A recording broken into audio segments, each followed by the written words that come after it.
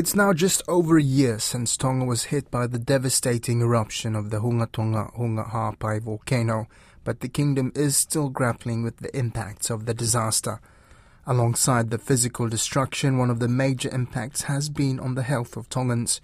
In this first installment of a series of stories on Tonga, which we will be featuring this week on Pacific Waves, RNZ Pacific's Finau Funua speaks with Tonga's Health Chief Executive, Siale Akaula, to reflect on the eruption and discuss the ongoing impacts. Could you describe that fateful day the eruption occurred? How did Tonga's health services respond?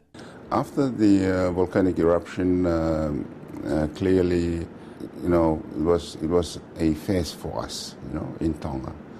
It was quite a surprising experience.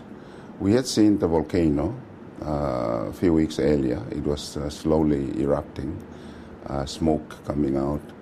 But when the big explosion happened on the afternoon of the 15th last year, obviously it was a phase for all of us. So most of us were running, running to higher grounds, and of course it was really in the morning, when we finally realized the extent of the volcano. During the night, of course, with communication down, it was a complete blackout. Nobody really knew what was going on. It was only in the morning we realized there was a tsunami, and there were deaths, and there were certain areas in the country that were devastated, especially the Ha'apai group of islands and Atata, which is in one of the villages here in Tongatapu. So fortunately for the Ministry of Health, we do have a emergency medical assistance team. We have been training that team for a couple of years now in collaboration with WHO in preparation for hurricanes and natural disasters. So, and that initiative started when we had our first tsunami at Niue Toptapu in 2009. So when we had that tsunami, and of course in Samoa there was a big tsunami during that year, there was a collaboration between certain Pacific islands and the WHO to develop each country's what they call emergency medical assistance teams. So that's how it all started. And I think for us, thankfully we mobilized it within 48 hours. We had the team ready. They were on the boat. They were traveling to Ha'apai. It is in a way, it's a relatively well-rehearsed kind of activity in the island, in Tonga, because we are so used to the hurricanes.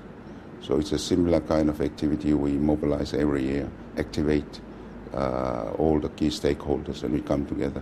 So it's the same thing. I mean, for the Hunga Tonga, Hunga Ha'apai, we did the same thing. But it's just that the damages and the impacts on people were unprecedented. We were surprised. At the same time, we were also pleasantly surprised of the number of deaths. We expected more, but I guess it's a miracle that only unfortunately, few families lost their loved ones, but we expected more. One of the things that we often hear from health workers are the psychological effects of the eruption, specifically children. We hear about children taking cover whenever they hear thunder.